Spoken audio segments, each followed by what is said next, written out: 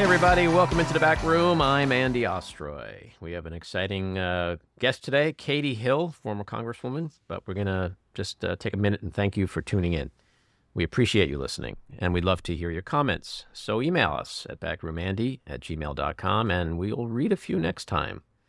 So Katie Hill is a former Congresswoman from California's 25th District. At 31, she was one of the youngest members of the historic freshman class that flipped the House and served. And she also served as the vice chair for the House Oversight and Reform Committee and on the powerful House Armed Services Committee. Prior, Katie worked as executive director of PATH, which is People Assisting the Homeless, the largest homeless services organization in California.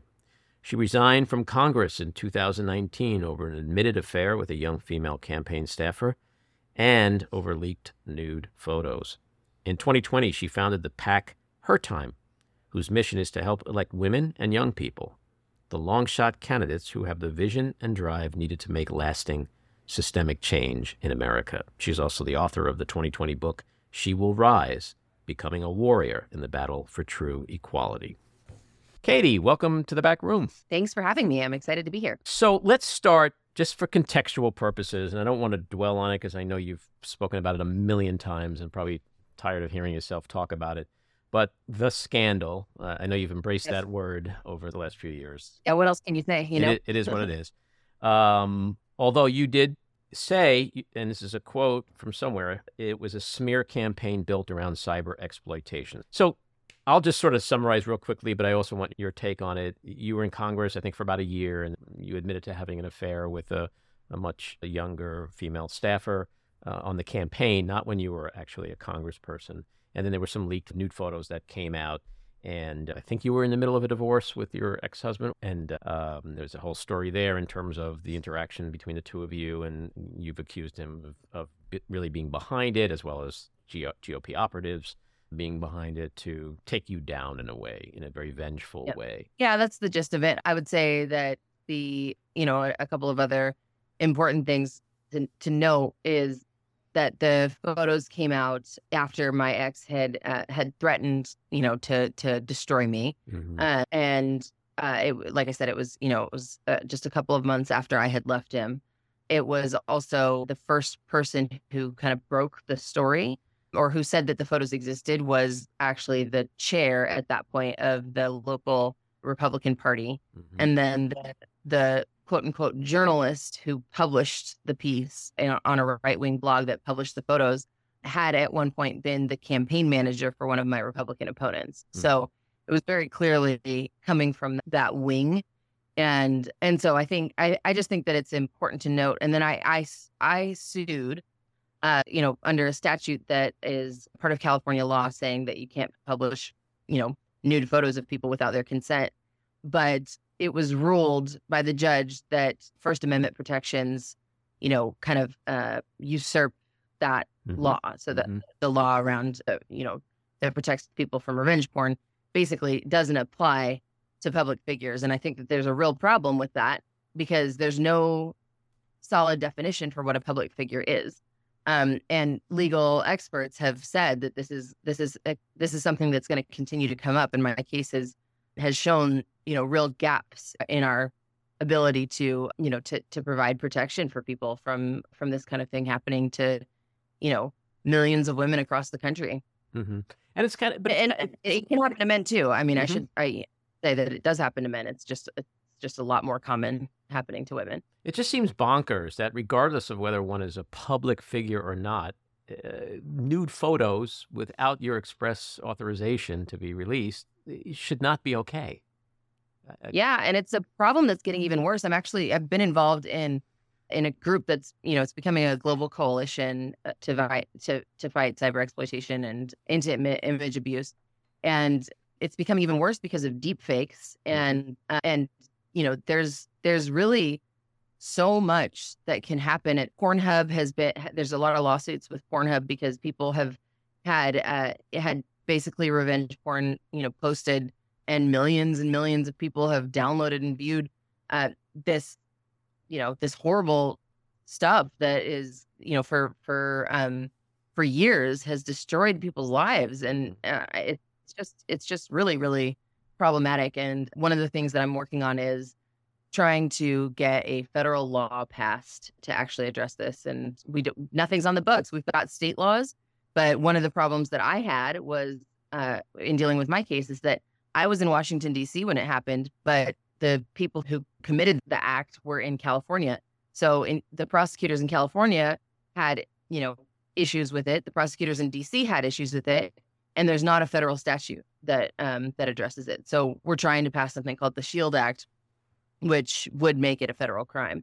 But we have not been successful yet, even though we were very close last year. And so it's bipartisan. It's something that does have support across the aisle, but it just, there's one thing or another that has stopped it from actually making it through. And it's just one of those examples of legislation that is wildly popular and supported and just doesn't happen. And it's really frustrating. The other surprising thing is that it is California, which is usually thought of as a progressive state, when it comes to pot and abortion and women's rights and all kinds of social issues, social justice issues. You would think that state would have been one of the first states to protect someone like you in terms of the release of photos like that. Yeah, you would think so. And it was an early state to pass this statute to criminalize, cyber exploitation. But basically this one judge decided that it didn't apply to public figures, or that this First Amendment protection, superseded the other protections. Right. And I think that we had, the opportunity to appeal. Mm-hmm. And I had several people say that on appeal, I might have succeeded, but I didn't have any more money to actually try to pursue that. Because the other thing is, it's called anti-SLAPP legislation. And that's basically it's meant to stop or prevent people from suing, journalists and media outlets, basically just frivolous lawsuits that would try to prevent them from publishing things that they don't, that others don't want published. Right. So that's the purpose for it.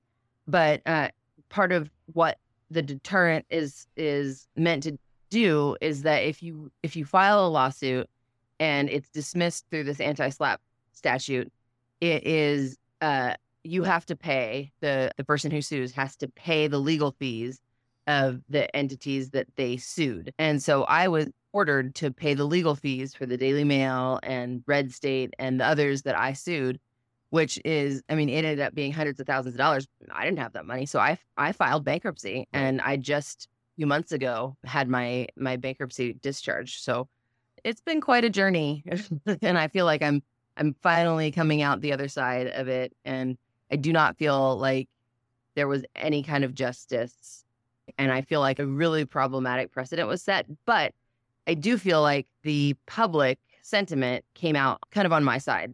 I don't think that this is likely to happen to somebody else in the same way, I guess. I didn't get a lot of defense when it was happening, right? Most of the people in, my colleagues in the Democratic Party told me, privately, don't resign. You don't need to, just wait it out. But publicly, there were only a handful that really stood up for me.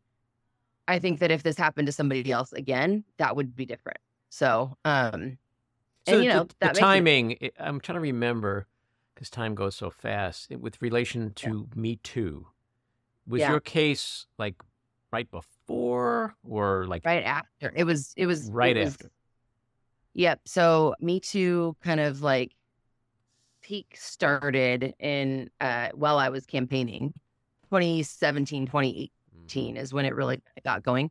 And actually that was part of, I think, the problem, I guess there's a lot of problems, but complication with my case is that I did have a relationship with somebody who worked for me.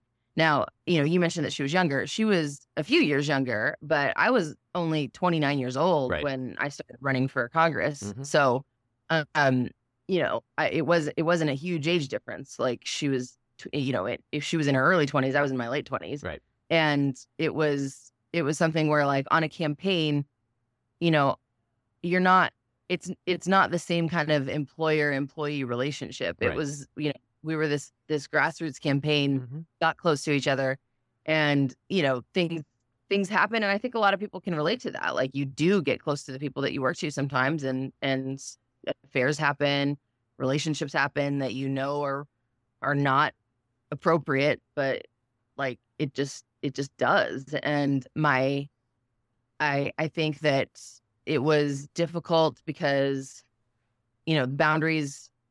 I should have had different boundaries, and I've been a boss and an employer for most of my career in much larger settings, and I've never, I would never sleep with somebody who worked for me. But I think the adrenaline of a campaign, and I'm not trying to excuse it, 'cause I've done a whole apology tour, and but I think that it's I've had to kind of grapple with it, and you ultimately have to find a way to live with yourself and live with the choices that you made and the Sure. mistakes you've made. But look, the truth is you were a young, Yeah. bisexual Democrat in Congress. Yeah. And there were a lot of people that didn't like that hat trick. You know what I mean? And so that's not And even... I was rising in power. I was, Sure. I was already on leadership. I was already, an elected member of the leadership team. I was vice chair of oversight, part of impeaching Trump.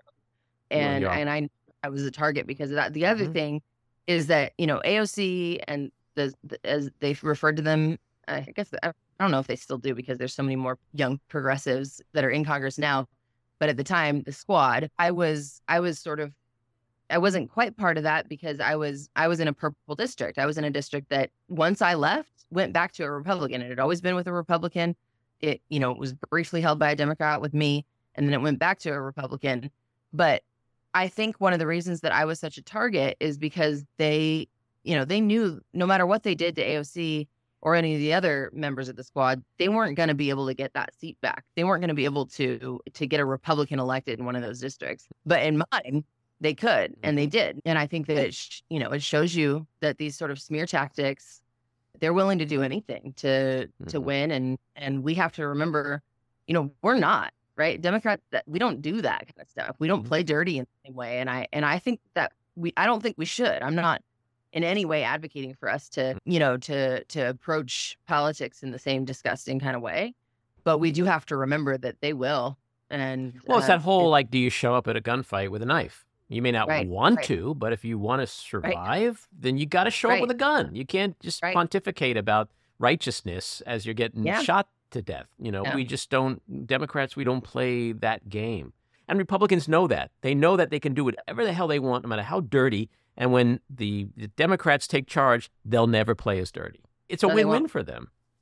Yeah. And you think about people like Matt Gaetz, right? Who, and I don't know why he wasn't charged. I do know that federal prosecutors are extremely cautious about actually doing charges.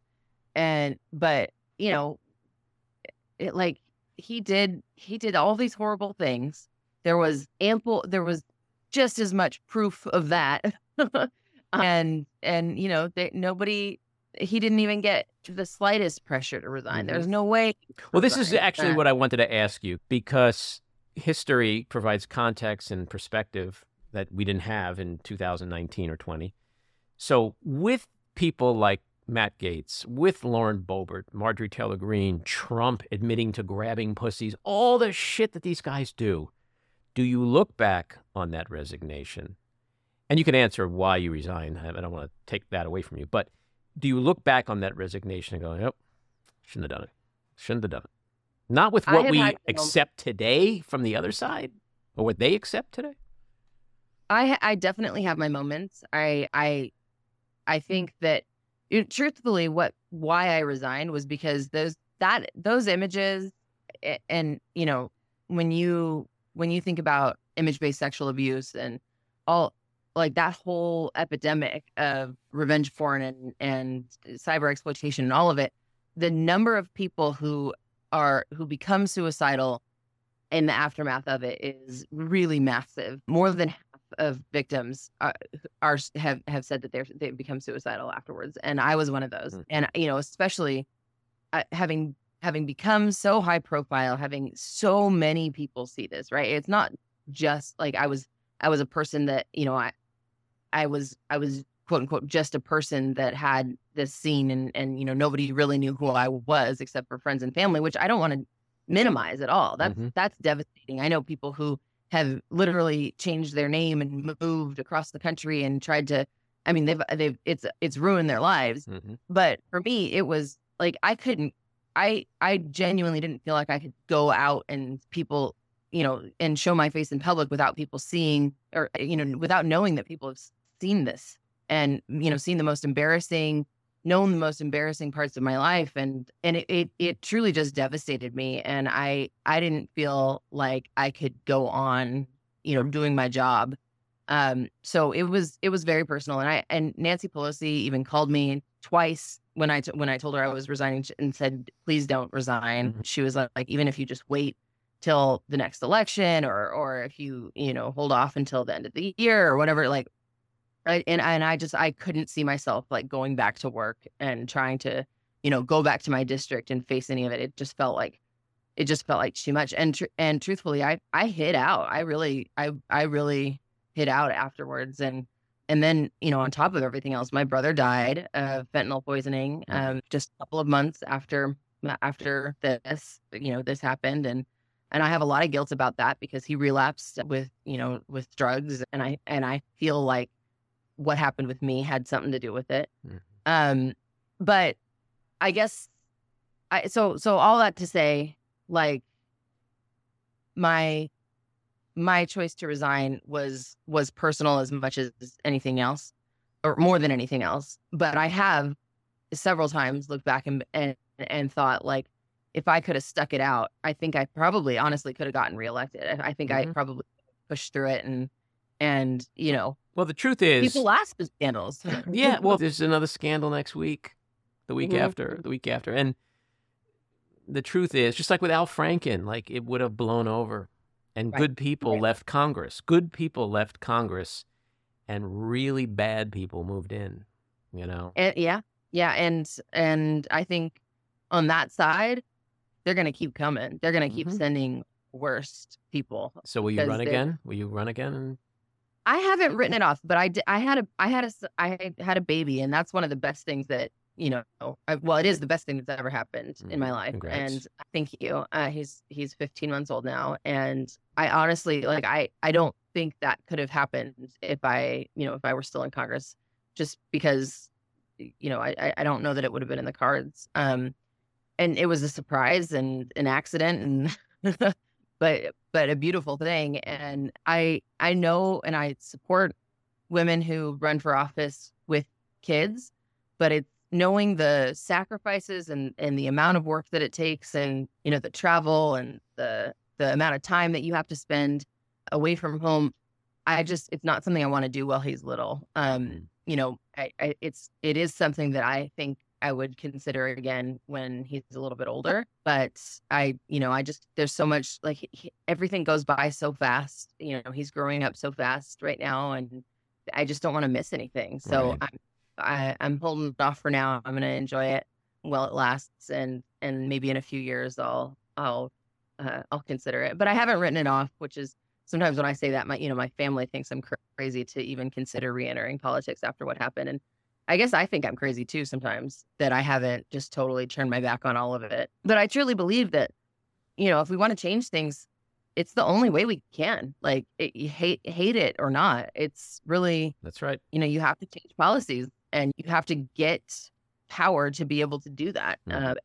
And so you need to have the right people to, and I'm not saying that, like, I am the answer, right? But I know that we need to get people who know what they're doing and who believe in the right things and who are going to prioritize the right things. And maybe I'm one of them. I mean, for the most part, if you take out and I'm going to call it your personal life, because the truth is today, most people don't give a shit who someone sleeps with, who they have a child with, none of that. 3/4 of the country has way moved on, and they don't care. LGBTQ, we've all embraced it, and we all have people in our family who are queer and trans. And so if you take that part out of your biography, you are the Democrats' dream candidate. But it would be great to see you back at some point. I want to talk to you about Her Time. So this is what you did after, kind of right after you left Congress. You created this PAC called Her Time. Tell us about that. Yeah, so I decided so I had raised money for my reelection and I needed to do something with it.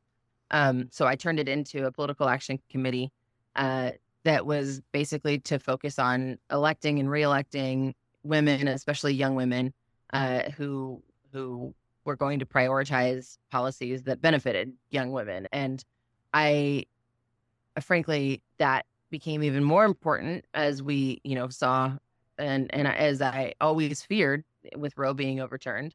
But the two elections after I left, we supported a number of congressional candidates. The 2020 cycle was rough. As you know, Democrats did not perform as well as we should have. But the 2022 cycle, we did pretty well. And all of our frontline candidates, except for one, were reelected, which I'm really proud of. And we were able to help mobilize young women in districts across the country.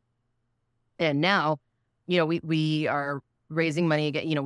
We spent all the money to try and reelect people last time. And now we're raising again so that we can focus. I actually am hoping to really focus on my former district, because I think that it's not a district that should be held by a Republican. It was won by Hillary and Biden. It was, obviously I won it by 8 points. And it's even more Democratic now with redistricting than it was when I won. So it should absolutely be held by a Democrat. And it's one of the most important districts for Democrats to win back the House next cycle, next year. So I'm trying to figure out exactly what we're going to do to focus on that. But I genuinely believe that young people and women are the reason that that Democrats are going to be able to win, across the country and in swing districts. We're going to be focusing on primarily that district, especially because I'm still well known there, and I think that I can have an impact in helping mobilize. And it seems like it's such a perfect time to do that because of the Republican culture wars that are taking place, the war on women. I mean, everybody is screaming, "Get out of my vagina!" Like I scream it, and I don't even have one. You know what I mean? So it's just like enough of this trans kitty litter in bathroom. It's like they've gone off the deep end, and I think the more we can do as a party on the grassroots level to get more women, young women, more people of color, women of color, more representative of who we are as a society. I believe that if we change the face of power in the face of politics, then we're going to be able to change, what comes out of it, right? And I think if frankly, if you just have old white men in power, we're going to get the same policies that we've had for decades. And we have to change that. So, if I'm not going to say that all women are great. Clearly, the right has shown that that's that's not the case. And not all old white men are bad. Right. That is very true. That is very true. I speak for the older white guy. We have a lot of allies. I don't know if you're quite old, but oh, thank you. I kind of fed you that, hoping that's what you'd say. So I'm 63. So but absolutely, like it's. But it's truly, representation does matter. It's not the only thing that matters, but it's vitally important. And I think that we have to have parity. I think that we should have, if women make up half the country, then they should make up half of Congress. And if people of color make up whatever percentage they do, then that's what it should look like. And we need to be able to invest in the areas, because candidates don't have the same advantages, right? Like old white men are the ones that have the most money in our country, and they're able to pump money into their campaigns, and they're able to, not work for a year or two while they run for Congress, which is a huge, huge barrier for the regular people who are the most valuable for us to be able to actually elect. Or they're not running, taking care of a small child. Right, exactly. And I think that that's those are all things that we have to address. They're not solutions. The solutions are not easy. They're not ones that are going to come, not a single PAC is going to be able to address them, but they're ones that people need to be aware of and working collectively towards. Yeah. So I think that we're moving in the right direction, and you can see how, especially on the Democratic side, really we are seeing changes. Like the people who are getting elected, we have the first Gen Z person. Florida? Yes. Maxwell Frost. Yeah. Maxwell Frost. Yeah. So we had him elected. We've got, I mean, there's just now I don't even remember all their names. I would love to see them and see so many more of them. Right. Like it's incredible that's what's actually happening. And I think that it's a real testament to the former leadership on the Democratic side, like that Nancy Pelosi and Steny Hoyer stepped back and said, okay, we're giving the opportunity to the next generation of people to take the lead here, because they didn't have to. They didn't. They would have. I can tell you right now, Nancy Pelosi, if she said no, I want to stay in charge, like she would have. It would have happened, and I think that it's pretty powerful to see that changing of the guard, and it's going to keep happening. So we have to keep pushing for that, and I honestly believe that the Republican Party is going to become obsolete. It's the only. I don't think they're going to be able to recover from this madness. My hope is that young people of color, but in particular young people, that if they are engaged and they vote, they can have everything they want. We've seen the state of Michigan completely flip. We've seen what happened in Wisconsin, and it's going to be really interesting to see what happens in Tennessee. Yeah. Young people in Tennessee, if you're so pissed off, which you should be, and you want change, all you got to do is vote. Because in this country right now, maybe 55%, somewhere between 55 and 60% of Democrats vote. Just think of 70% voted. Just think of 70% of young people voted. We can have everything we want as a party. Yep. It's that simple. Said that was, I mean, that's what I campaigned on, was that like if young people and women vote in the numbers that can really have an impact, then everything changes. Truly, everything changes.